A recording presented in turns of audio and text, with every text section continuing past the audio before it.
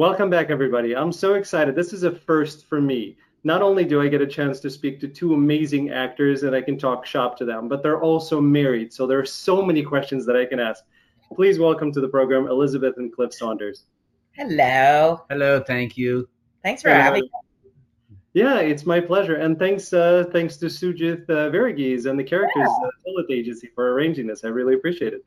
Yeah, no, it's great. And I just watched, I didn't get to the end, but I watched a bit of your interview with Bruce, which was wonderful. Yeah, that was great. Thank you. Bruce Dow. Bruce is wonderful. I really enjoyed it. At the very end, when you get there, you'll did you hear Bruce sing yet? Not on the video. No, but I've acted with him when he sang. So yeah. So you'll see Bruce singing, and then at the almost very end, you'll hear me writing Shakespearean type of poetry that I that I wrote for after I watched Midsummer Night's Dream, and since Bruce was part of not the same production, but Midsummer Night's Dream, I thought you would appreciate it. So you'll see that at the very end. I get, people are watching these and sometimes they're saying, okay, these are, about an hour long. I don't know if I can dedicate this much time. And it's true. It takes time to get to the bottom of these questions, and I'm okay with it. And so let's start on ours. Before I kind of dive into all of the shop talk, if you will, and I really want to ask you questions individually. It's fascinating to me because you're a working actor family and you've been married for a long time. You have two grown daughters. My wife, who's not in the business, she's always worried about the uncertainty that comes with the acting profession. You have the double dose of uncertainty, and you've done that successfully for quite a while. What's the secret there? The secret is when one person is having dry spells, for some reason the other person ends up getting work. Sometimes we're both going pretty hard at the same time. Yeah. But I think that, and also, we knew what we were getting into when we got into this business and this relationship.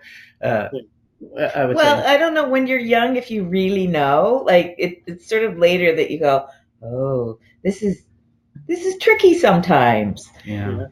And you kind of have to, you rather have to roll with it. And I think we've been fortunate in that I think Cliff has had enough work that's buoyed us for a lot of time. And I sort of had enough work. Well, it's been more than enough to be sort of secondary, but it's a decent amount of work. But I also teach, and I've had to expand my repertoire. In terms of what I do to earn a living. I think also I grew up pretty much impoverished, and so I didn't have a great kind of concept of money and stuff like that. So thankfully, Lizzie handled all the kind of finances and kept an eye on things and all that. So I think that helps too. Like But we're a good balance that way because I worry about money. So he can counterbalance me because he doesn't get as fretful about it. And I do find it hard in this business when you look at the bank account and it's really low and there's nothing on the horizon. Yeah. It's frightening. But it's good that you mentioned that because that's the reality, and what we want out of the show is we want to show people the reality. We want to show people who are just starting in acting. We want to show people who've been at it for years and what the reality is like. So if they choose to pursue the passion that I have and that you have, this is what it's like. You have to account for certain things. The other aspect of acting is the travel. Right, you get called on interesting projects. You have to go somewhere, outside Canada. How is that? How do you balance that in terms of having a family? Well, I mean, Cliff has done the vast majority of the travel since we've been married. Actually, when we first got married, I tended to be the person that would work out of town a lot. Yeah. And then we got married, and it seemed to naturally shift. But I think it did come into play the fact that I think once we had our daughters, Mhm. I unwittingly lost some of my drive to pursue jobs outside of Toronto or outside of the province. Yeah. Because I intrinsically felt the need to be at home with the kids, because we felt we needed someone at home, and also just money wise, we couldn't afford to be we didn't want to pass the kids on to a nanny, but we couldn't afford to do that either. So that's how we've done it. For me, I never actually, I didn't pursue working out of town. I'm not really good at pursuing anything really, except for this little one. But little, but little man. But jobs did kind of opportunities to work out of town kind of came my way, where I was asked to go and audition for something in New York or, whatever. And so, and that was great. Now that it was tricky sometimes, like both times I did Broadway, I was there for about a year. And when you have your family here, they came down for extended visits. Yeah. But here, meaning Toronto, in case anybody's wondering where we are, extended visits. But generally, we decided that we would stay here in our house, and kids would go to school here and stuff like that. But come the end of the year, it was time for me to come back. I felt I was needed back here, and also I needed them as well. I love working there, but I also love being up here as well, and that. So, but it was tricky because sometimes the daughters might be going through tough times or something, and that was very hard to be away. That. And you can just have the phone, and that's something that I would say if you're going to get real about it for people who are considering going into it and having a family, we have had to deal with illness, children's illness, and that's where there is a choice to be made. And Cliff, on one occasion, did have to end the contract. Like the contract was coming to an end, and he could have extended, but both occasions. He had to come home because we needed Dad in the house because there was significant illness in the house. Yeah. I will say that being in Canada and our healthcare system, I'm Australia on it. That thank God we had it, because two actors in the States may not have had that fallback that we are very grateful for here. It's true. No, it's a very valid point, and being in the States, that's something that we have to worry about. I'm a father of two kids. Let's say 16 and an 11-year-old. So me being in Chicago, Chicago in some ways is like Toronto, although you have more stuff shot there. So Sujit and I were actually talking about that. If I really want to pursue things, I may need to go to LA, or I may need to go to New York. Less in Chicago, and then you have that trade-off of what is important to me. Denzel Washington said that acting is a great way to make a living, but family is the reality. So what do you use? It's things that we have to do, and we have to figure out ways to kind of balance it. So thank you. I appreciate that reality check. It's very important to everybody who's watching. Well, and they bring us so much. Like, I think they've made us. I'm not saying it makes everybody a better actor, but I think for us, having kids and going through some of the hardships we've been through as we've aged, helped us be more, have greater breadth as humans and actors. Yeah, because that's what we bring. You can pretend to be somebody else, but there's a lot of yourself that you bring in there. So the more experiences, the more ability to see people and understand people, the better you are as an actor. Exactly. Yeah. Yeah. And by the time you're 80, you don't have to. There's no acting required. You just know everything. Yeah. Just think. Go ahead, Cliff. I'm sorry. No. Yeah, just think it and try and remember your lines. Yeah, well, I think Marlon Brando by the end of it, he had a little earpiece, so he wasn't worried about remembering lines. He just had it read to him. But let's see if we can get to that point where that's going to be okay for us. We can have it just implanted in our head. By then, yeah. Just, hey, with the technology, I think it's coming. It's going to be here. Speaking of kind of long careers. I find it fascinating. And by the way, Elizabeth, congratulations on your nomination that you just had. oh, thank You're very welcome. And I bet some people are looking at it and say, wow, that's great. That's kind of the overnight success. And we know that overnight has been, 30 years in the making. Yeah. It's acting for you, isn't it? Some people just don't realize, what it takes and how long it takes to get to that overnight success state. Well, exactly. And having watched Suits, you're working in the witness protection program. Yeah. It's lovely to have it. I hope once things open back up that it opens work for me. But we also know that, it may just be a nice thing on my IMDb. Well, hopefully your next nomination is in a shorter increment than your previous two of 1990 and 2020. I hope so too. I'll be very old.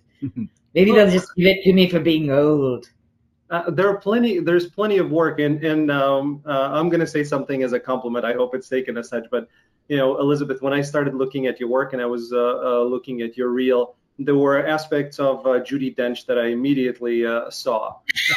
Okay, there are two people that it thrills me if someone says aspects of. Judi Dench is one. I wish. Judi Dench, and then I don't know if you're familiar with the actress Nicola Walker from Britain. Oh my God, you have to look at Nicola Walker. She's sublime. She's okay, good. Yeah, look up Nicola Walker. But thank you. I will take that as a compliment because I think Judi Dench is spectacular. So do I, and I saw a lot of that because what she brings, again, the stuff that I note for me that's interesting to watch is there is a lot of sensitivity, there is a lot of intricacy, and there is a lot of depth. And that's what I saw in your reel, and that was just immediately flew. I'm like, okay, good, I like it. I have a lot of questions to ask. Okay, good. That's the goal. Nuance, and I can watch it and go, ew, it's all flat, and that's fake. That's me watching my reel. I think all of us are that way individually. We may be watching and some things we like and some things we're just so focused on because we see ourselves. And I want to get to a point where I can look at my work or some of my work and just see, oh, okay, that's a different character. I'm not seeing me. I see somebody else. I'm not there, but I'd like to one day. I bet you're more there than you think you are. I hope so. Thank you. I'll take that as a compliment. And Cliff, when I was watching, Les Mis and a number of things, but I saw The Master of the House. Honestly, the first thing that came to mind, aside from I immediately got wrapped up in it and I wanted to watch it again and again, but the hops that you had on that, jumping back on the table, to me, and I do mean this as a compliment too, it was almost cartoonish. Because I didn't know that humans can actually do that sort of thing in reality.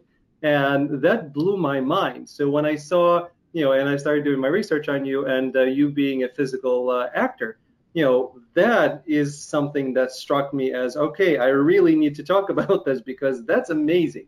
So very well done. Oh, thank you very much. Yeah, the cartoon thing is, I think growing up watching Looney Tunes, and then I fell into the literally fell into the pratfalls and stuff in my career, because I thought I was going to be this method actor and all that. But I was doing a show one time, and everybody, the director was laughing at everybody, and I was playing the kind of the ingenue, but it was a comedy. It was a commedia dell'arte play, and I just like was seeing all this, and then so somebody walked by me and did that, and I fell down. Director laughed, and I thought, okay, I know how to, this is something I know how to do. I mean, the falling down never bothered me, but I also think when I do this stuff, I think Rubber, I think Looney Tunes, and I think Kamikaze. And for me, the air is my friend. And the stage is just like, okay, that's the punctuation. But the reason, and I think children, because when children play, ultimately all these things that I'm talking about is eliminate the fear, and you can do it. Jumping back onto the table, I said, well, maybe I'll hop onto can you guys make sure you clear your mugs before I do it? Because I want to do it without looking. I just want to, just kind of, I'm there. And, but anyway, the fear thing is when you have fear, you tense up, and that's when you hurt yourself. And so the thinking Rubber but when children play, they go, I'm a superhero, and they go, and they run and they jump and they land on the floor, and we all go, but they, they're fine, because they're just thinking, I'm playing, right? And, we're playing on stage, but it's hard. And when you're the older you are, it's hard, but if you just kind of go, just do it. Now you have to also have some ability. You have to have the physical ability to be able to do it. I wouldn't advise it to everybody, but for some reason I did. And part of that was because when I was a lad, I come from a large family, and one of my brothers, I remember one time was over with a friend, and they were, they did judo and stuff, but they were also kind of exploring karate, and they used to flip me. I was just a little fella, but they'd flip me in the air and then and kick me in midair and all this stuff. And then it was like, oh, and I have to, and then it's like, oh, the ground's coming. So I think I kind of learned how to fall. I wasn't afraid of it after a while, because what was happening in the air was more scary than the ground. But ultimately, I always think like, well, I got the last laugh, because while they were beating the pulp out of me, I'm going like, well, I now am not afraid to throw myself, on stage and land. And I was, my bread and butter came from that. And so, I got the last laugh there. So amazing. Yeah, it's that fear factor, and being able to overcome it and just have fun. It's in Chicago. I'm not sure. I mean, you've been to Chicago, I think so. Yeah, I did. I worked at the Chicago Shakespeare. Yep. Yeah. Which is actually that photo here, right behind me, right? That's right behind the Chicago Shakespeare Theater. This is when my parents and I got our citizenship in 1995. Okay. On Navy Pier, or is that? Or Pier, right behind the theater. That's where it is. Very cool. So in Chicago, in the it used to be Sears Tower, now it's the Willis Tower. You have they kind of did these cubes, and these are where you can basically go in a way outside and be on this glass or plastic container where you're stepping and there is nothing beneath you. So you know that it's safe and it's absolutely fine, but there is something within you as you're about to cross over. There's something that says, nope, nope. So I found myself that I had to overcome that. So, and that is safe. Other things that I saw you do, I have to do a lot more self-analysis and try to convince myself that it's okay. You know, it's interesting. We were at a friend's last night doing social distance backyarding, and we were. I was talking about that. Like for me, I'll go. You know, I can go up the heights, but you know, I get a shiver right up my tailbone every time, and that's I think that's our animal instinct says that's danger, right? That's not natural. We're not supposed to be up there. And so we have that at the CN Tower. They have a plexiglass bottom floor that, you know, kids are going, and adults are going, nope, and stepping around it just in case, you know. Yeah, and I think I saw that in China as well, but in Chicago, one of those, you know, they have many, many layers, and one of the layers did what it was supposed to do, which is kind of shatter to show that, hey, I need to be changed. But I would not want to be the person on that cube at that particular moment. No, thank you. I know. Yeah. Liz, may I call you Liz, or do you prefer Elizabeth? Yeah, no, I go by Liz. Okay. It's interesting. Again, you start to kind of doing research, and I'm doing my deep dive into both of your careers. And for both of you, I've actually seen you before, and I've seen you a number of times. And at different points in my life. You know, Liz, I've seen you first time in the Kung Fu, Legend. I think. I saw that. I came in 1989 to the United States, and as a kid, you know, martial arts. I love martial arts. I always loved martial arts. So Kung Fu, when it came out, I wanted to watch it, and I saw that whole series, and I saw you there. Cliff, you know, same thing with you with La Femme Nikita. You know, I've seen you there. So it's interesting how an actor's journey, and somebody who's been doing this for a long time and has been in many things, you've been in people's lives. They may not have realized it. And true. There's something to that, I think. Mm-hmm. Yeah. No, I don't. I guess I don't think about that from that perspective. I just look at my resume. But yeah, that there are people that they've encountered us multiple times, but have no clue they've encountered us until the dots are connected. Yeah, you know, Cliff and Shazam. You know, I saw Shazam. I went with my kids. I love it. You know, and you were in Shazam. So it's these things. By the way, both of you got to work with Zachary Levi. How was that? Of course, yes. I was Miss Honey, and he was a bit of a ne'er-do-well. Yeah. But, he buttered me up. Well, that's in your demo. That's the first place where you actually smile. Before that, you've always been the serious, very serious character. Miss Honey didn't, unlike her, she doesn't have a very honey-like personality, but I loved doing that. It was absolutely spectacular to work on. Yeah. And how was Shazam for you, Cliff? Oh, it was fine. I mean, that was a day of filming. That was it, right? But you know, it was first off when my agent said, "Oh, you got the DC movie," I'm going, I think you're talking to somebody else. You know, this is Cliff. She goes, yeah, congratulations on the DC comic movie. I said, I didn't audition for one. I said, I auditioned for a thing called Franklin, whatever. She goes, no, that's it. So when you're auditioning, a lot of times they don't give you the real name of the show because they don't want stalkers and all that stuff.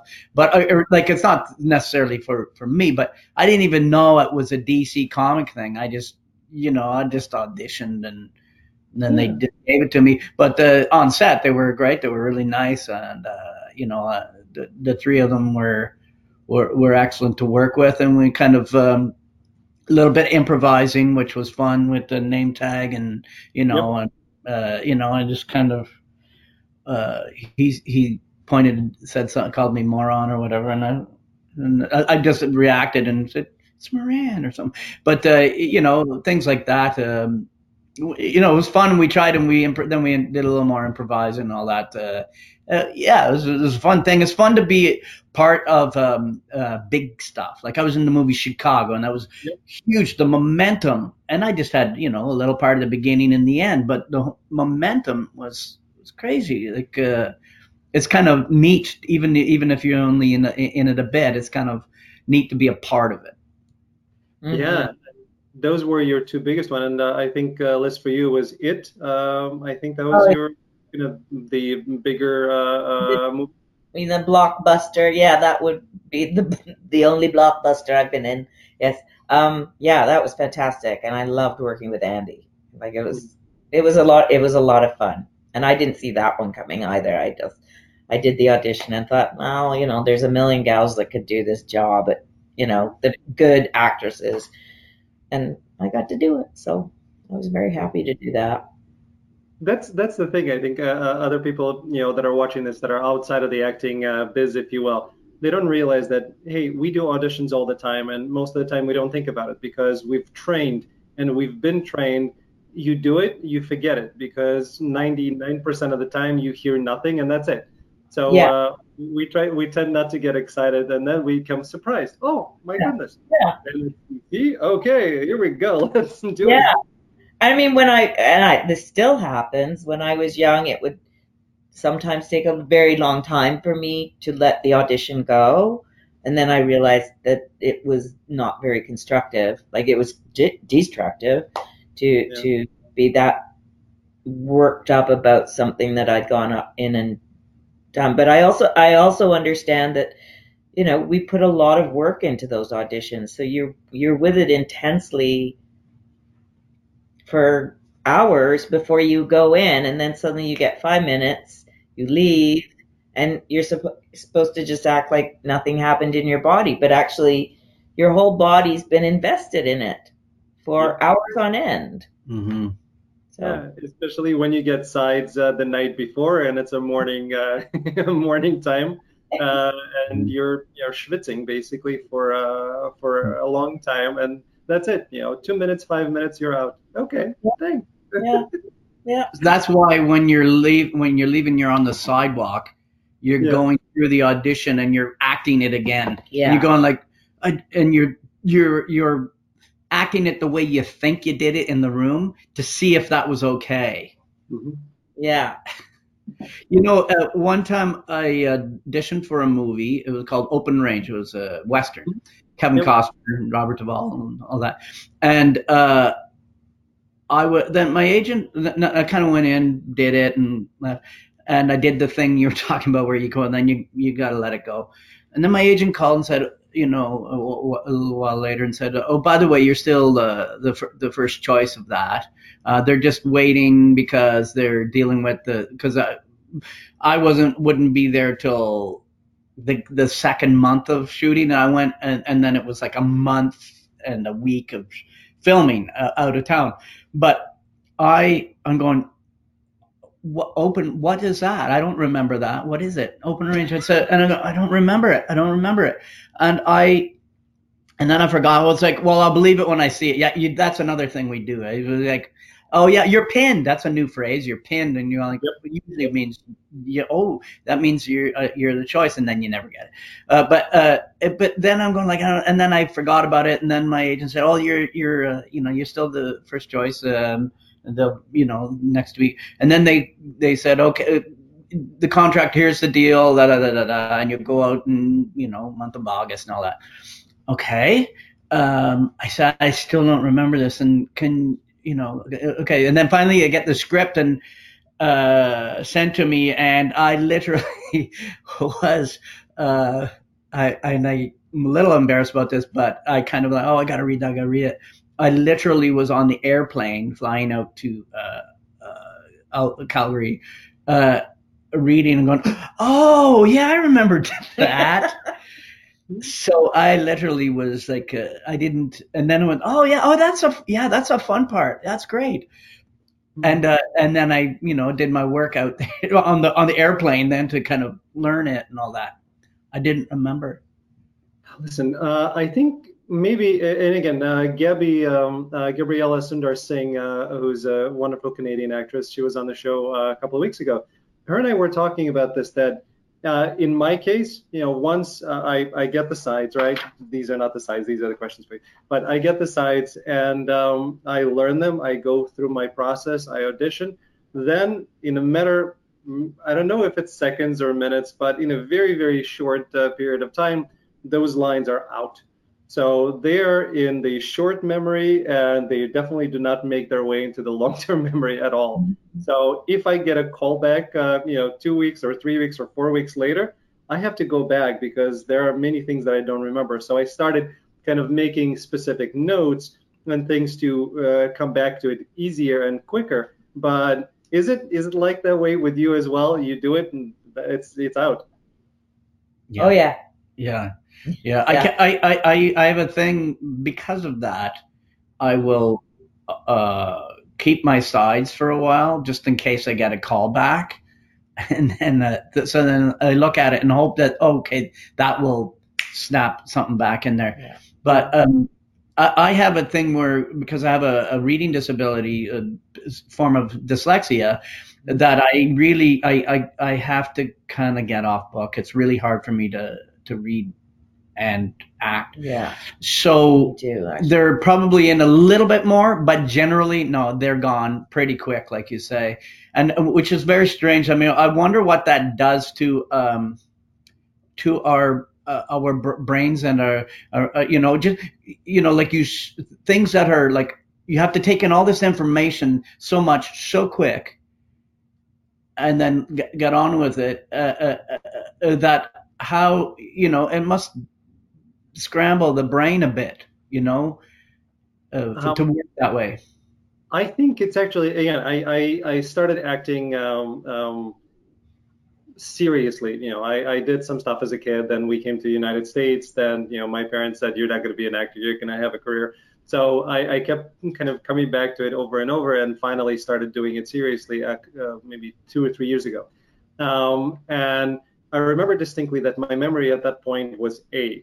As soon as I had to start learning a lot of words all the time, auditions, even just in studying it, the memory part improved significantly.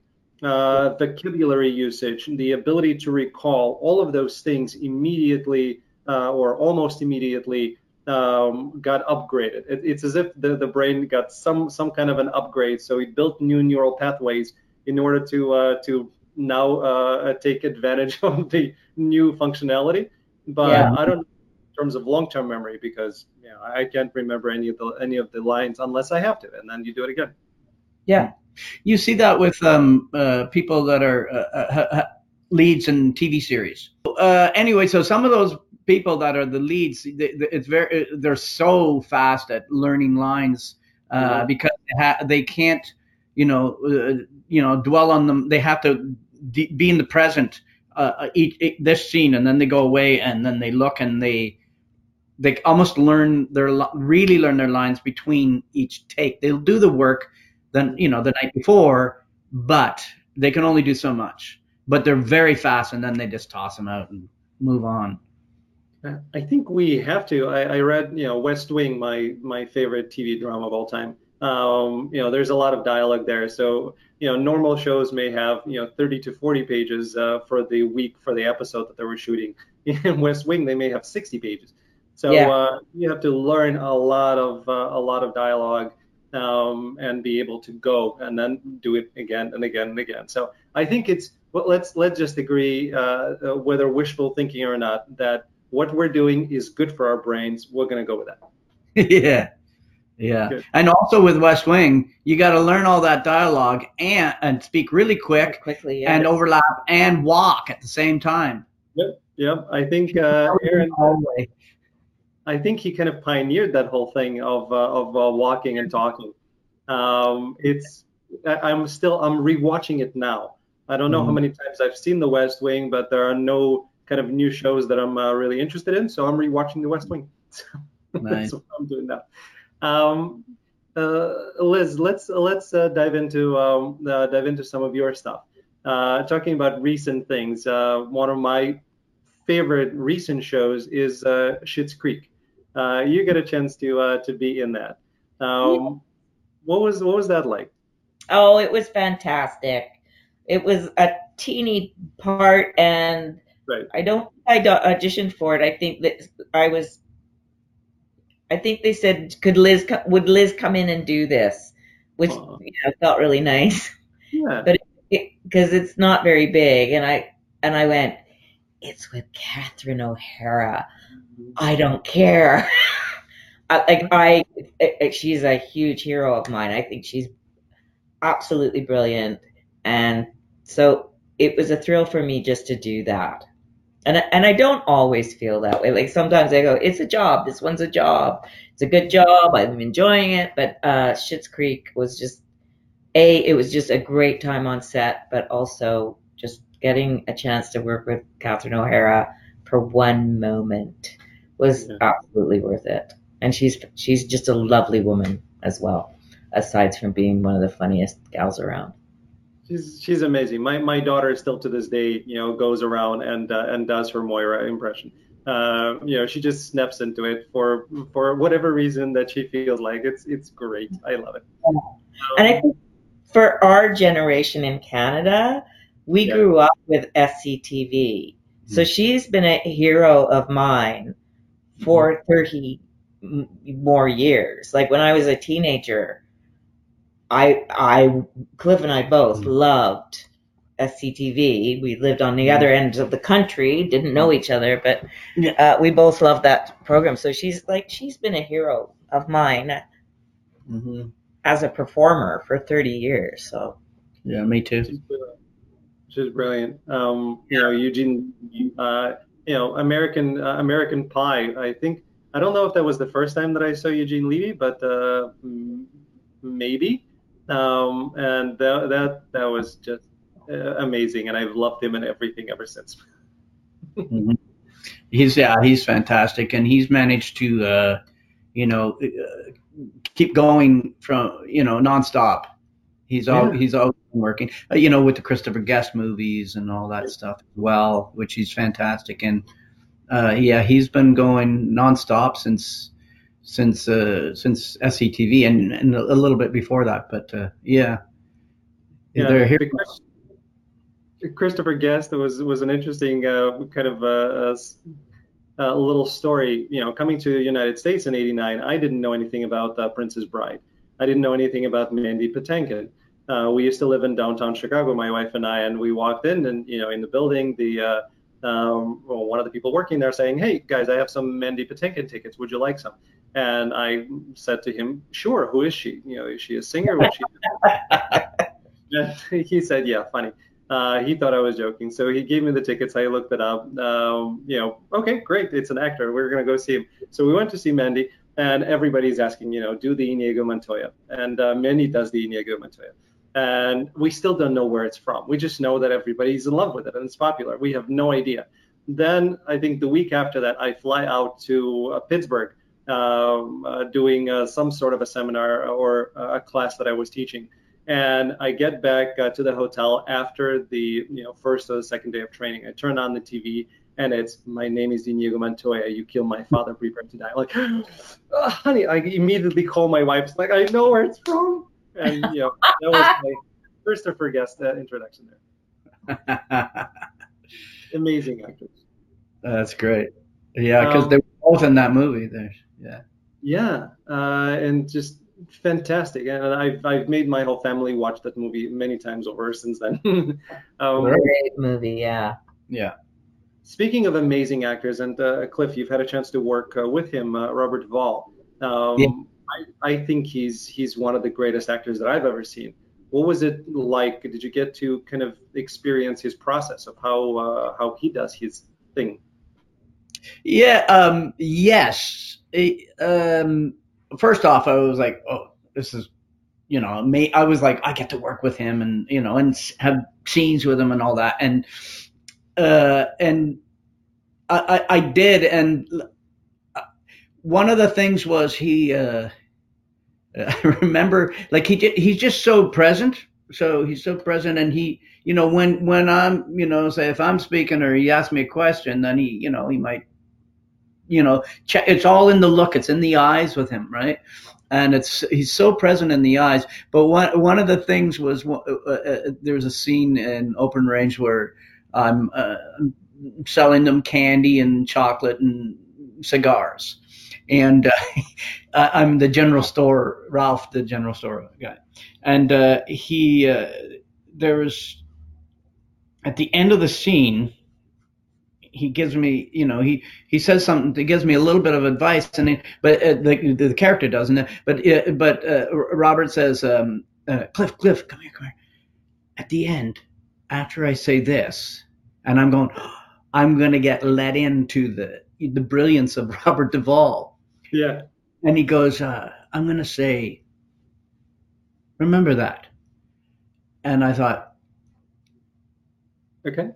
And I was going, I don't think it needs it. I didn't tell him that because it's Robert Duvall. I'm going, I don't think it needs it.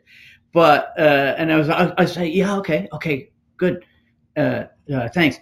And then we do the scene and all that. And at the end, he goes, Ralph, and then he goes, remember that, Ralph. And then he goes and when cut, and then Costner goes, yeah, Bobby, yeah, I don't think it needs to remember that. So I went, oh, but other than that, but I kind of went, oh, because I going, but the secret to what it is he keeps it simple, keeps everything simple. Yeah. He has, and it's a thought in his head, keeps it simple. And that's what I loved about him. And he loves it. You can tell he loves acting, and I think that's it. Like he invests himself so heavily into the part. So yeah, and that's. So, and that actually is a nice segue into what I wanted to talk to both of you about is the acting approach. You've been working for a while, for 30 plus years. You've been teaching. You've been on stage. You've been on screen. You've been off screen. You've done voiceover work as well. What is your approach to acting? What have you found that works? Because there are many strategies, there are many methods, there are many people you've worked with, and you've picked things up along the way. What have you found that works for you? Liz, let's start with you. Oh, I'm just sort of breathing because there are so many things. So I'm trying to pick something that I feel sits at the core of it. To me, and I don't know that I would say this when I was a young actor, but now it's very much about what's happening between. It's not about me. And that's something that once I made turned that corner, that every scene I'm doing, every bit of text, every moment of silence, that the most important thing is making the connection with the other actor or with another object, and just bringing my truth to it. I struggle a lot with anxiety. There are people that struggle with anxiety more than me, but I tend to have anxiety, and so I have to really bear down and calm down to be present, both on stage and on camera. But it comes down to truth, and trusting your body, trusting your instinct. Of course you have to build the craft to be able to support that trust of your body. But I think I draw from a lot of different techniques. I don't have a technique that I'm drawn to. I've found a lot of different things that have helped me over the years build my instrument and my practice. Good. And before you've mentioned something that leads me to Cliff, and I wanted to ask him that question anyway. But when you have anxiety and when you're trying to get calm, are there any strategies that you would suggest for other people to try if they find themselves in that situation? Well, breathing, always breathing. I have to do self-talk, that I'm safe, that I'm wanted, that I've done my work and I know what I'm doing, and that it's okay if it goes wrong, which I find I don't struggle with in theater rehearsal. I'm quite free in theater rehearsal, but sometimes on a set, especially when you're not a regular, I find it and I know other actors, and some of them are very, very strong actors, that when you go in to be a day player, really nerve-wracking, because you're the new guy in the room and you don't know what the environment's like or what's expected, and how does this director work, and are they going quickly, is someone going to change all the lines on me, and all that as a day player. So over time I've had to sort of develop a lot of self-talk, that it's okay, and if it goes wrong, that's okay. I don't always win, but that's really what it's, self-talk. Thank you. Breathing. Yeah. Thank you for sharing that. Cliff, Liz mentioned getting into your body and the physicality. Obviously, you're a physical actor. You do a lot of things with your body. So I know different actors get into characters differently. For some, it's more on here. For some, it's more here. For some, it's on the outside in. You put on the clothes and you start to understand more of the character. Is your approach because of the physicality? Is your approach through movement and what the character actually feels like in your body? Or is that my imagination? No, well, it might be your imagination, but your imagination has truth in it. Okay. So, for me, yeah, sometimes it's a matter of my footwear, because you're grounded from your feet. I mean, I do try to, I work both ways, but I do a lot of times need to kind of feel it and see it, and how am I dressed and all that. Am I wearing the right footwear? And a lot of people, I'm always amazed sometimes in some rehearsals, and some actors, they're wearing their sneakers and all that, and going, I wish I was that confident. But I was like, I used to have in my contracts that I needed to get my footwear a week into the rehearsals. Like they had to be there before, by the first week, and that was always helpful for me because I think it has to do with a confidence, and I always had trouble seeing myself doing most parts, so I thought I needed this the whole package to visually, and how it felt for me to feel the character. Now as I'm older, I realize no, that's not true, and I think I always kind of knew that, but I didn't have the confidence to accept it. But generally, I do. It's very helpful for me to have the physical things of costume bits, or something that represents a bit of who this character is. I wish I could just go in sneakers and and be able to do that and find myself in it. But I have to find myself and that, because I get distracted very easily by that. So, not proud of that, but it's, it's just, it's whatever, to me, technique is whatever can help you. Mm-hmm. And a lot of times I would go through my objectives and my obstacles and all that stuff. But generally, sometimes you just kind of go like, oh, that's the person. And once you know who your character is, you can almost do anything. Mm-hmm. But it's the confidence of knowing that this is the character.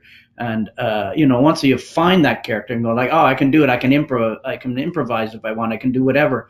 But we have this, the wishy-washy area of, it's like with your first day on your feet in rehearsals is always like, most actors go, I'm the worst actor in the world, because you don't know what you're going like, you're guessing, you feel physically uncomfortable, all that stuff. But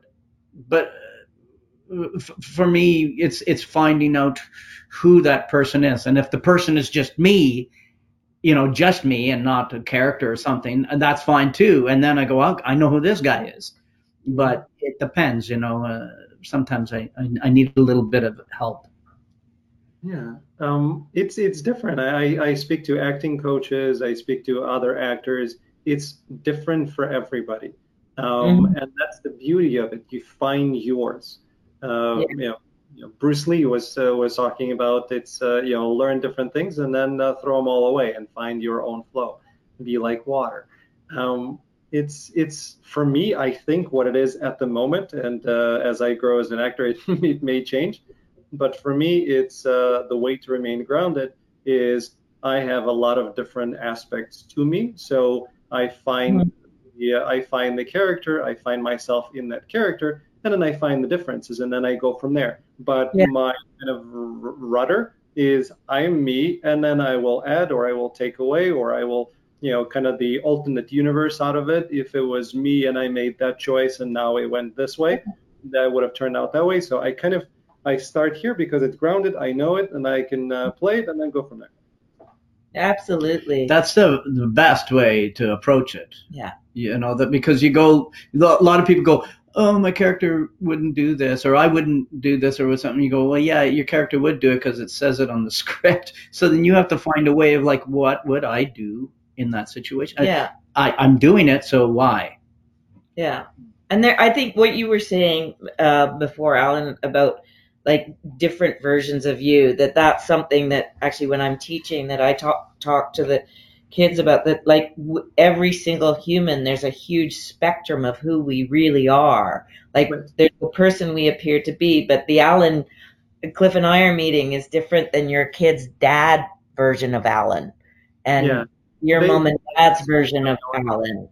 Pardon? They like this version of Ellen much more, by the way. But we all have that. And I mean, there's people that, like, I think once I kind of clicked into that there's this, like, there's a spectrum of what Liz Saunders is, and some of it's contradictory, and some of it meshes, and some of it only appears in certain situations. But they're all Liz. Yeah. And so I get that really fills the work for me too, going, well, of course I can do that. Of course I could behave that way conceivably, because I have behaved that way in a different situation to a lesser degree. Yeah. And I rather enjoy it. You mean like killing people and stuff like that? Well, yeah. Last year, the last couple of years, I've killed a lot of people or tried to. So the best part. And you got a nomination for it, so I think it's working. Stick with it. I know. Actually, I called that year Matrons and Monsters, because I was basically either the nicest lady ever or a murderer. Yeah. Well, listen, both live within us, right? We are light and dark, and it's just about the balancing of it. Yeah. Last thing that I wanted to kind of touch upon is, coming back and seeking your counsel on how you've been able to stay working actors in the longevity of it. And looking at your careers, I start getting some hints of how that was likely possible, because you're doing many things, and you're doing voiceover, and you're doing cartoons, animated series, and you're doing stage, and you're doing screen, and you're doing teaching. Now you're doing writing. Is that kind of the secret of how you were able to, be in this for so long and be successful at it? Yeah. Yes. Go ahead. I certainly, I think, well, first of all, yes, flat out. Second of all, I think our industry as a whole, and when I speak to industry, I speak to both film and theater, voice, all of it. We've increasingly had to do that here in Canada anyway. That when I got out of school, you made a choice. You became an actor or a director or a writer, and there were a couple people that did it all. But now everybody kind of has to do it all, and so that's part of it. It's just that's what the industry is. But I think there's also now I've lost my train of thought. Oh dear. It's all right. I'll step in. You'll step in while my brain trying to hail back. The train down. Yes, and in Canada we have. That's my point. We have the luxury. Actually, I call it a luxury of, you don't have to just. I mean, sometimes it's like if you pick, something and you focus on it, you can really excel. But we have the luxury of being able to do movies, TV, theater, nowadays musical and straight theater, drama, and voiceovers and cartoons. And for myself, I actually prefer to mix it up. I like now I'm doing I'm doing a movie. And but then I'm doing stage. Oh, this feels so great to do stage. And each time you just that's the world you're in. Yeah. And it's really we're lucky that way. Of course, the industry is shifting and all that stuff. And who knows now with this pandemic, but who knows what's next, right? I will say too, I think it's, with the exception of those people that, hit the heights. Right. It's a necessity. And here in Canada, it's a necessity to be able to not just to be able to, but you need to be able to do a myriad of things. But like in Canada, I think because we don't have a real star system, like we don't get known. So we're most of us are making a living being supporting players, even though some of the supporting players in our country are, they're working a lot. And they may even have leads on our series, but in comparison to, say, the lead on a huge American series, you don't have the same kind of fame. So you sort of have to be able to slip yourself into a lot of different things. You can't really make it here. Well, maybe you can for a while when you're really young and really hot. I don't know. But in Canada, you can't really kind of sell yourself on one thing that you do. Some people do. There's some people like that's what they do, but they do it well, and that's fine. But we're character actors, so it's it's. I think in a sense we're lucky because we get interesting type parts. You know. I do finally. When I was younger, she was the ingenue a lot. Well, I wasn't even the ingenue. I sat somewhere in between. But I will still complain about. I think the writing for women needs to improve vastly still. Yeah. So that's how I feel. We're seeing it happen, but. Yeah. And I think the writing for short, bald guys is, practically non-existent, except for the end of the joke. Yeah.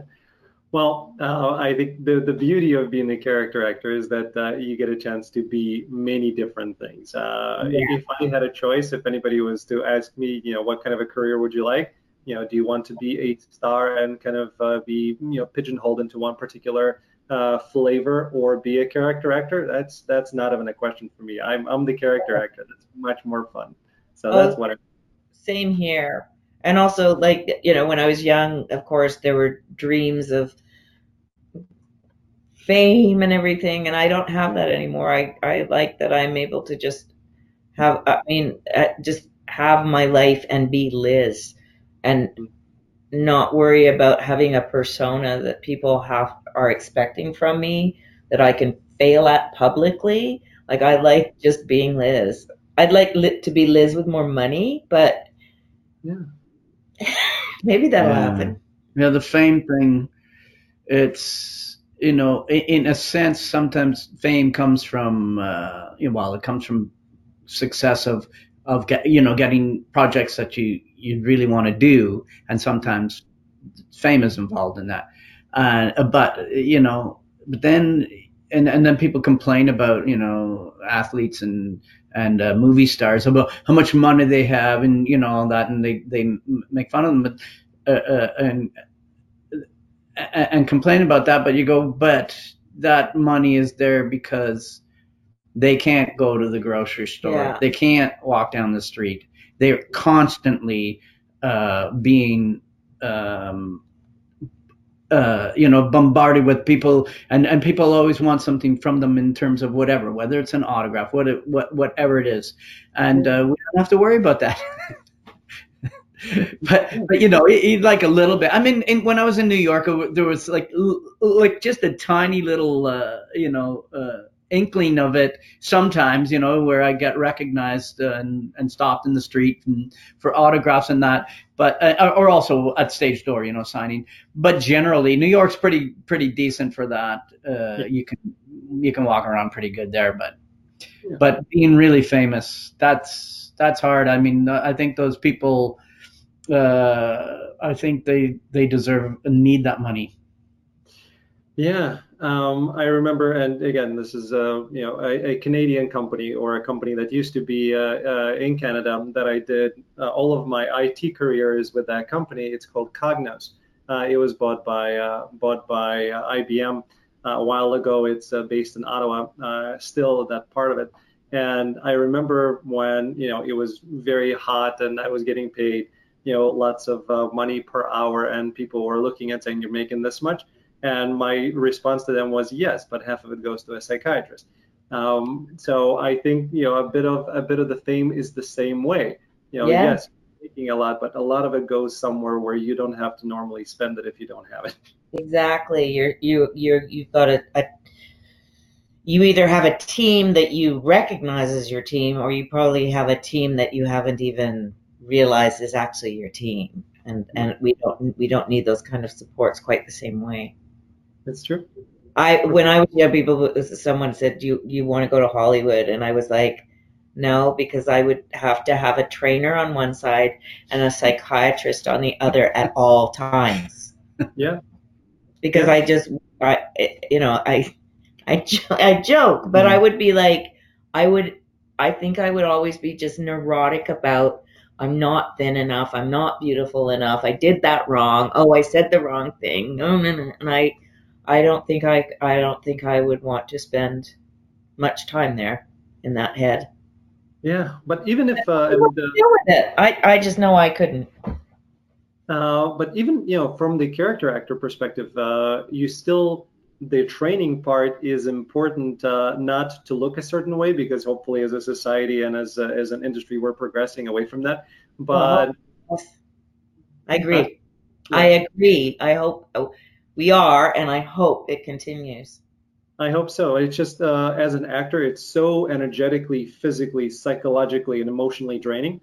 You have to have a trainer because your body is going to break down. So you'll need one, whether you want to look a certain way or you just need to stay alive from that perspective, because it's so draining. No, that's what alcohol's for. That's the inexpensive version of dealing with that problem. I get it. Thank you. Yeah. Not inexpensive. Trust me. Oh God. Listen, there's reality to it. There's a whole bar behind this camera, right? Like there's this entire, just a bar. And will the drinking start immediately after because of this interview, or? I know, we started at 9 a.m. A celebration. Perfect. It'll be a celebration. Perfect. Thank you, Cliff. I appreciate you putting that on the right tracks. Yeah. Thank you both. It's been a pleasure and such a joy. I have a ton more questions for you, but I want to be nice to everybody's time and your ability to drink after. So you're welcome to come on again and again so we can continue our discussions. Well, that would be a real pleasure. I will say it's a bit unnerving, and this, it's just the ether, but not being able to, like, you don't want to see yourself all the time, because that's distracting. But when you can't see anything on the screen other than, like, we have two stills, one of you, one of us. Yeah. And we're like, I have moments of going, am I sitting up straight? I really enjoyed your questioning and your approach. It makes it very easy to do interviews, because they're not always easy, and a lot of times the interviewer is not always prepared. So then you have to do all the work, and we didn't have to do any work, so we appreciate that. I appreciate it anyway. Yeah. Well, thank you. That means a lot to me. It was just a lovely conversation, and When the border opens up and you're ever out this way, give us a shout. Thank you. I definitely will be, and I love Toronto. I've been there 5 times, I think. But it reminds me of two things actually. It reminds me of Chicago because of the lakefront and the downtown area. But then as you step outside of it, it reminds me of Ukraine, where I came from. So Toronto has that unique ability of reminding me of both my past and my present, and I love it for it. Nice. Yeah. Wow. Well, we love Chicago. Yeah. Fantastic. Yeah, it's a beautiful place. You're always welcome as well once the border opens up. And thanks for everybody for tuning in. We appreciate it. Thanks for staying up with us. And please comment. We want to know what you think, and please go check out all of the information and all the places that I'm sure you have seen both Liz and Cliff in. We will link it right below this video. Thank you, everybody.